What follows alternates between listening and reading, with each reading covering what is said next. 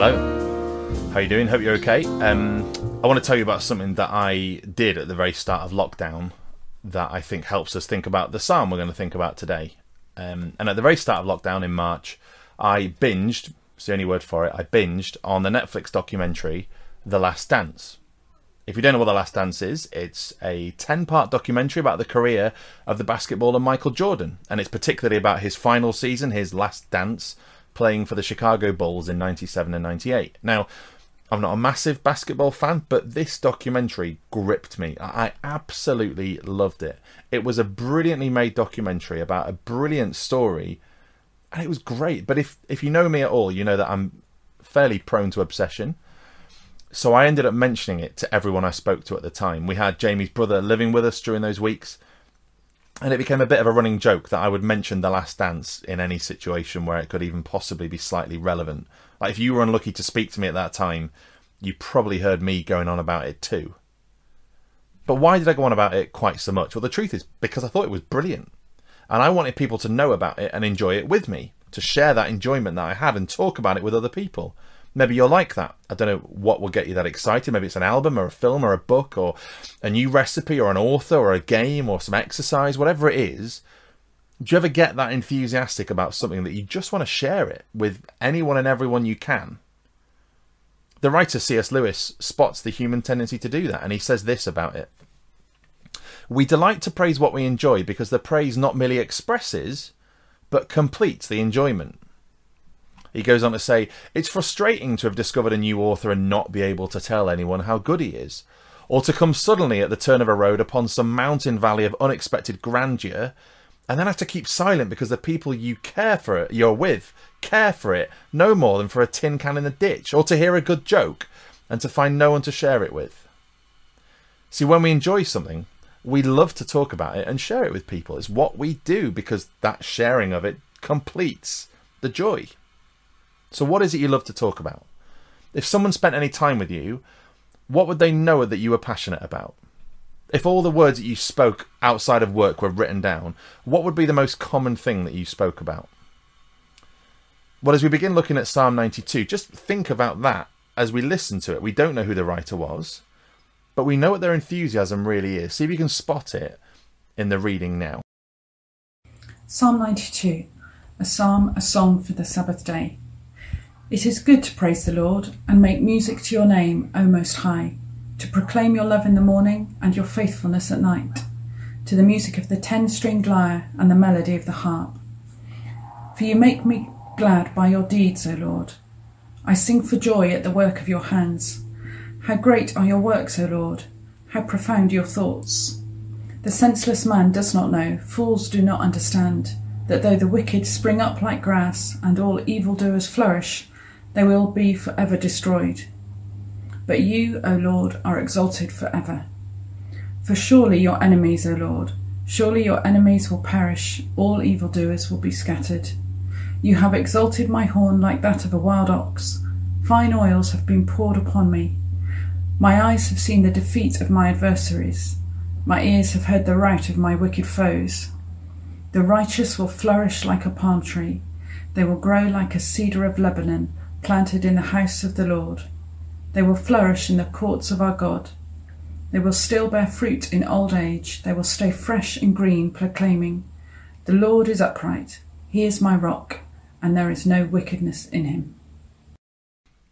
Did you spot it? Can you tell what they're enthusiastic about? You can see that by what they repeat the most. And the most repeated word in this psalm is the word Lord. That special name that God's people had for their faithful, promise-keeping God. See, whoever wrote this, they passionately loved the Lord their God.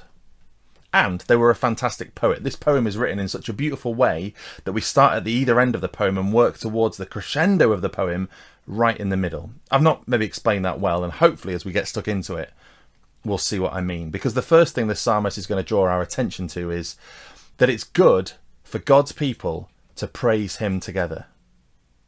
It's good for God's people to praise him together. We see that in verses 1 to 5 and then verses 10 to 15. I mean, just look at how the psalmist begins this psalm. It is good to praise the Lord and make music to your name, O Most High, proclaiming your love in the morning and your faithfulness at night to the music of the 10-stringed lyre and the melody of the harp.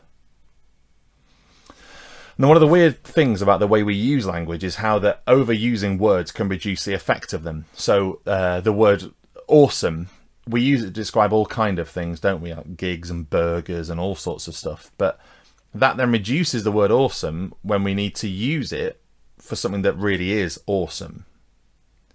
And I think we get that same kind of thing with the word good here in verse 1. It is good to praise the Lord. Well, that's nice. Yes, good. But this word good doesn't just mean that's a fine thing to do. It means it is the best thing we can do. It's using the word good the way God uses it in the creation account in Genesis. It's fantastic. It is brilliant. It is the closest thing to heaven we can do.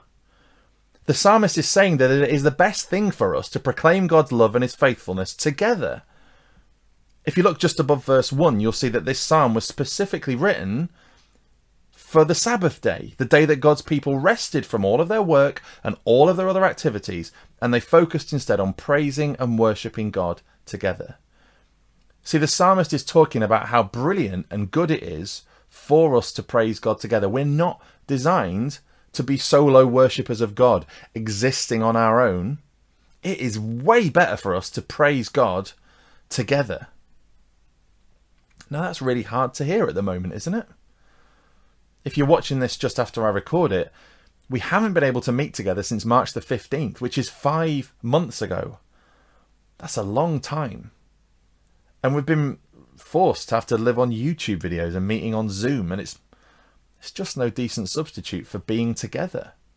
And to cap it all off, at the moment, there's no idea of when we will be able to meet together. And when we do, we probably won't be able to do most of those things that we love to do. We won't be able to sing together or even speak to each other across family groups or hang around together.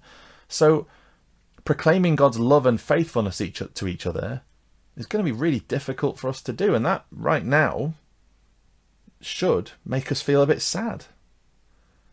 Because if you feel like this psalmist, then reading this psalm could just make us feel awful. Because we can't do what we've been made to do, which is to meet together. We're like a fish that can't swim or an eagle that can't fly. This should hurt us and frustrate us.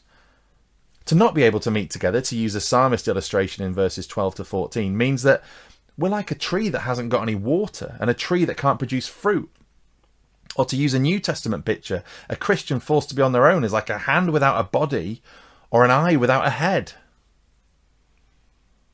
But hearing all that, it might challenge some of us, because it's possible that some of us have actually preferred and enjoyed the changes that COVID's caused. I mean, having the sermon on YouTube has meant we can watch it when we want, so we're not inconvenienced by having to go to church on a Sunday. And if we don't get onto the Zoom call, then we're not going to be called out on it in the same way we would if it was meeting in real church, because people won't notice. And in fact, church services on a Sunday have pretty much just got in the way of the other stuff we'd really rather be doing with our weekends. YouTube sermons mean I can have it on in the background while I do other stuff that I enjoy more. Well, if that's how you're feeling, the challenge with this psalm is it's just not going to ring true with you. But in fact, as you read the Bible, the experience of God's people isn't going to ring true with you. Because to push it further, verse 2 makes it clear that God's people love to give over not just a service, but a whole day to praising God together with his people. The way he says morning and night in that verse is a way of bookending the day to represent all of it, not just the convenient bits of a day that we can move on from to get on with other activities. This is a challenge for us. Is this something that we felt before, and is this something we're excited to do when we can in the future? Or will meeting together when we can finally do it just get in the way of having the fun we really want? But this psalmist is trying to tell us meeting together as Christians is good for us. But why? In what way is it good for us?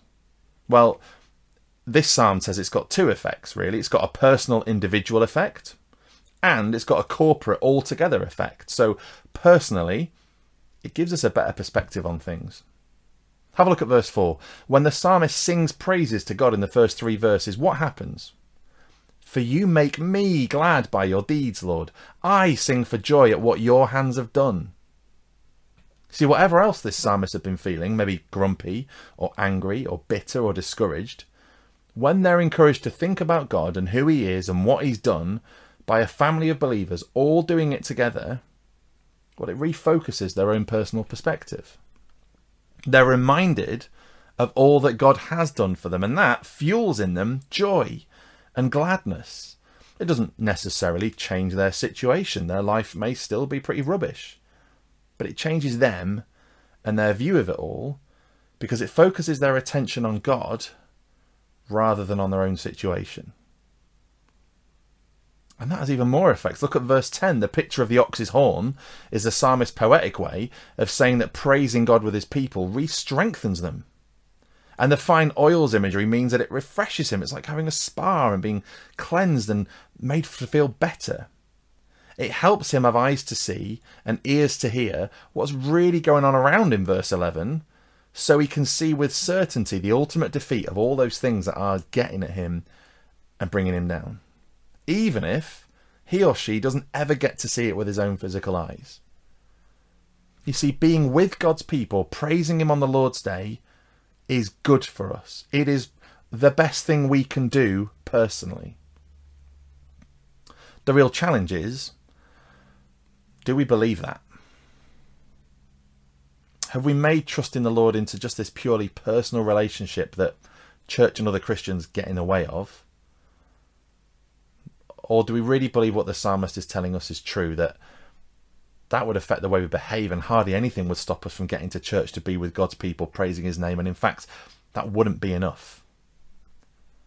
And it isn't just good for us personally, it's good for all of us together as a local church. Look at verse 12. The righteous, plural, will flourish like a palm tree, like a cedar of Lebanon, just big, strong, healthy trees. And why will they do that? Well, the psalmist tells us in verse 13, because they're planted in the house of the Lord, in the courts of our God, together they will flourish. You see, this psalm tells us that when meeting together becomes important and a priority to all of us, we all benefit. Everyone flourishes. Everyone goes strong and healthy like those trees. And this flourishing will keep on going. These people of God are still going to bear fruit in old age and remain fresh and green, even when they might not look like it. And they're going to keep believing and declaring what they've been saying all along in verse 15. The Lord is upright. He is my rock, and there is no wickedness in him. The challenge is, do we believe this? Do we believe this about the opportunities we do have to meet together as churches? Yes, some things are different now this side of the cross. The psalmist's Sabbath day was the Saturday, and ours is a Sunday. But read through the book of Acts and see just how much the attitude of the church in that book mirrors Psalm 92. And you'll see that they're always together. They love to be together. It is good for them to be together, not just on Sundays. They love it. Is this how we feel about meeting together as a church? Is being together as a church when we're able something we prioritise? Is it something we delight in? Is it something we invest in and allow others to invest in us? Or is it something that's an inconvenience that we get through to do what we really want to do with our time? If that is our attitude, then this psalm is calling us to repent of that and turn away from that and ask for forgiveness for that. It is so good for God's people to praise him together. Really good for everyone. How does the way we treated our Sundays in the past demonstrate that? And how should it change the way we treat Sundays in the future?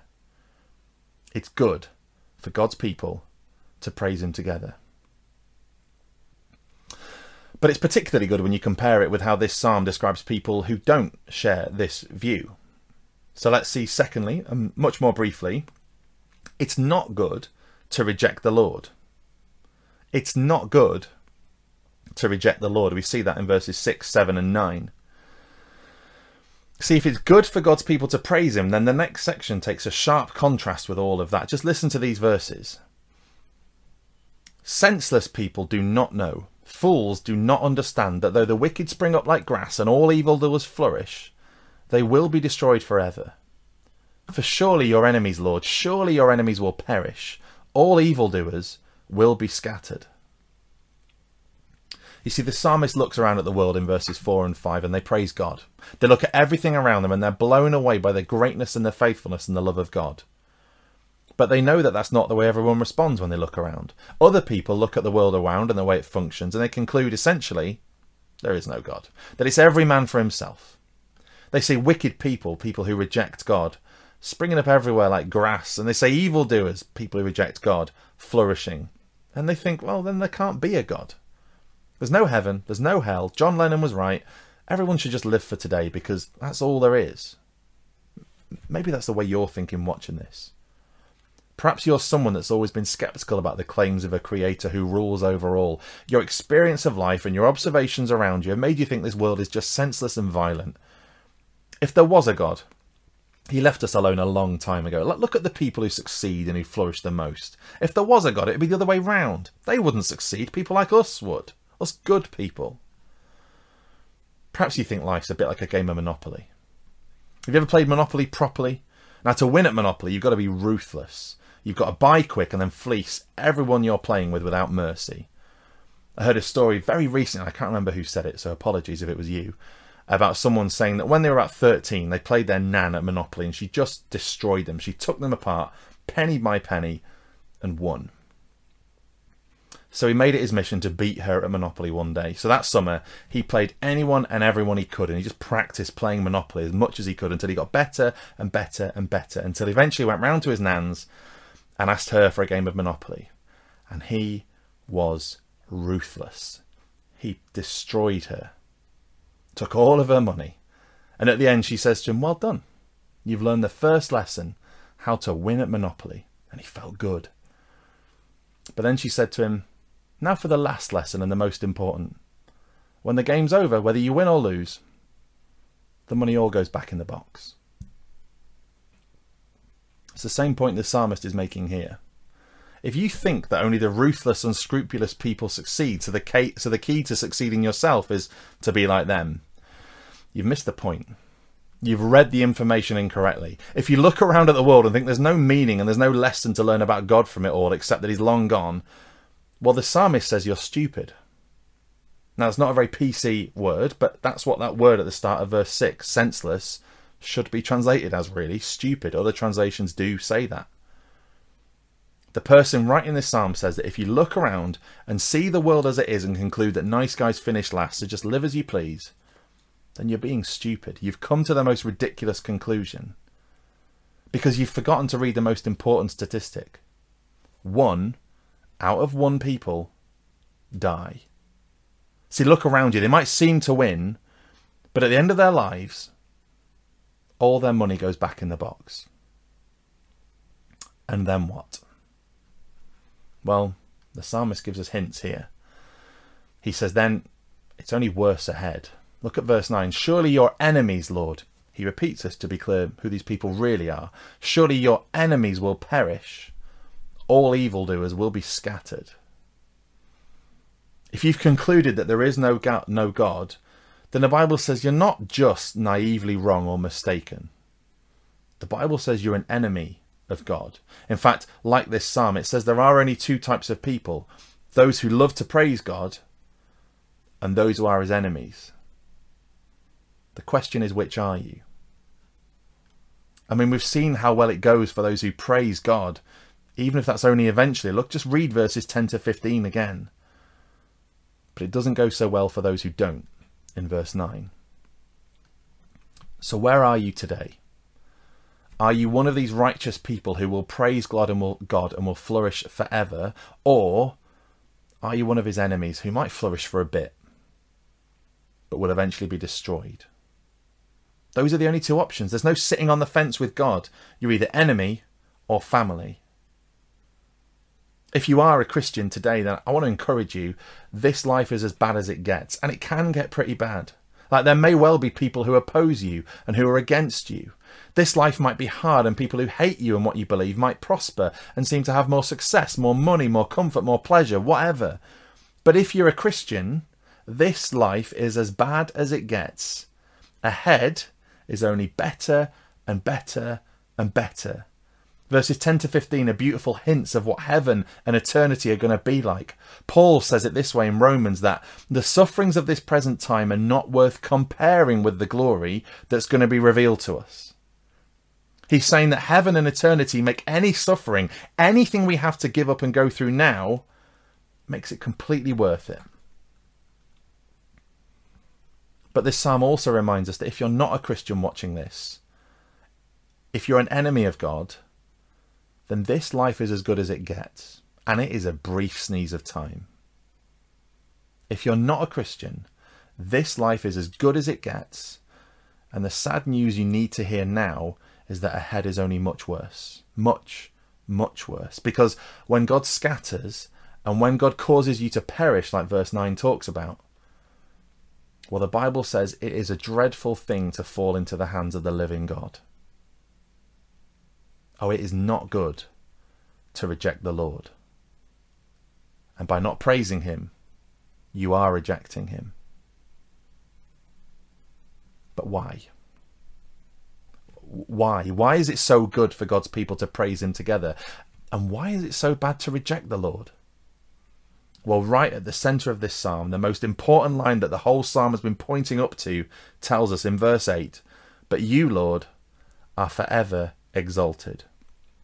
God is forever exalted. Now, that word exalt, we don't really use it very often. What it means is to lift up. So the famous pictures after England won the Football World Cup in 1966, with the captain Bobby Moore being lifted up on people's shoulders. They are lifting him up. They are exalting him to show how brilliant they think he is in that moment. To go back to The Last Dance, Michael Jordan was very often lifted up and exalted by the people who loved him and adored him. But God isn't like a footballer or a basketballer who'll reach his peak and then fade away. He isn't like a pop star who becomes a next big thing only to be replaced by the next big thing. He isn't even a king who rules over all well until they die and then might be remembered fondly. No, this God is forever exalted. He's always at his peak. Every day is his heyday. Nothing can better him. Nothing can rival him. Nothing can outlast him. He is forever and will be exalted, lifted up, celebrated for who he is, for every second that he is. And he's exalted now when his people come together and praise him. So we're joining in with the eternity of exalting of God there's going to be. See, when Christians gather to praise their God despite every other circumstance of life, that shows to the world around that this God is better than anything else this life can offer. Praising God is better than any hobby or activity or any other way we could be spending our time. Getting out of bed on a Sunday morning or leaving our house on a Sunday afternoon when we're relaxed and comfortable and a bit sleepy shows that instead of our own comfort, meeting with God's people is better. And it is a madness to a world around that doesn't know him. But it also displays to them how brilliant we think this God is. It exalts him. But God is also exalted when he judges his enemies. When those in rebellion against him, their good, faithful, loving king, are punished for their rebellion. He's exalted when he scatters and when he makes perish those who oppose him and reject him. When people who think they're fine without him are proved how wrong they are. But what kind of God has any right to judge at all? And what kind of God deserves to be praised by his people at all? Well, the answer is a God who comes to earth in the person of his son Jesus. The God who taught there and then and demonstrated again and again how faithful and loving God is towards people who don't deserve it. Who taught again and again how God's enemies will seem like they're going to triumph, but it will not last. And then ultimately a God who was exalted, who was lifted up as a man, but not how we might expect. Oh, he was lifted up when he was hung naked and despised on a Roman cross in front of a crowd baying for his blood, condemned as a criminal and sentenced to a rebel's death. And as he was exalted, lifted up on that cross, he took the full weight of judgment for evildoers and his enemies, praying for their forgiveness even as they killed him. He was lifted up. He was exalted. And then he was brought back down and laid in a tomb. And then he was exalted again to earth. And he's been exalted again to heaven, where he reigns as the ultimate King of Kings and Lords of Lords. But he was raised up on the cross, taking all of our punishment we deserve for our own rebellion, our wickedness, for our own enmity with God. And he did it so that people like you and me, who deserve the punishment of rebels, of enemies, who deserve the scattering this psalm speaks about, can instead be people who sing about and shout about his faithfulness and his love together. If you're not yet a Christian watching this, then can I ask you why not? What's stopping you? The truth is, you've looked around at the world and come to the wrong conclusion. Instead, come and see the truth about this God in his word, the God who knows you deserve judgment and punishment, and instead exalts his own son by punishing him in your place, and who is therefore loving towards you, calling you to forgiveness, and calling you to trust that he is faithful to his word when he promises to forgive all of our rebellion and rejection of him. He is exalted forever in his forgiveness and his judgment. So why not be part of the group that praise him now for his infinite love and forgiveness, instead of the group who perish and are scattered? And if you're a Christian watching this, let's remind ourselves of these truths, that when we meet together as churches, when we praise him with other people, we're just joining in with what we're going to be doing in eternity anyway. It is good for us to do this. Let's encourage each other with this truth. And then let's eagerly look forward to meeting with God's people to praise him together. What priority does doing that take for you? How could you encourage yourself and others to prioritize it more when we're finally allowed to meet together? How can we do little glimpses of this in smaller pockets now? How can we exalt the Lord with others, even during this frustrating time? Because the results of doing it are massive, flourishing and bearing fruit right on into eternity. It is the best thing we can be doing this side of death. Psalm 92 is a wonderful reminder and encouragement to us that it is good to praise God together, and it is not good to reject the Lord, because he will be exalted forever. So why not start doing that now?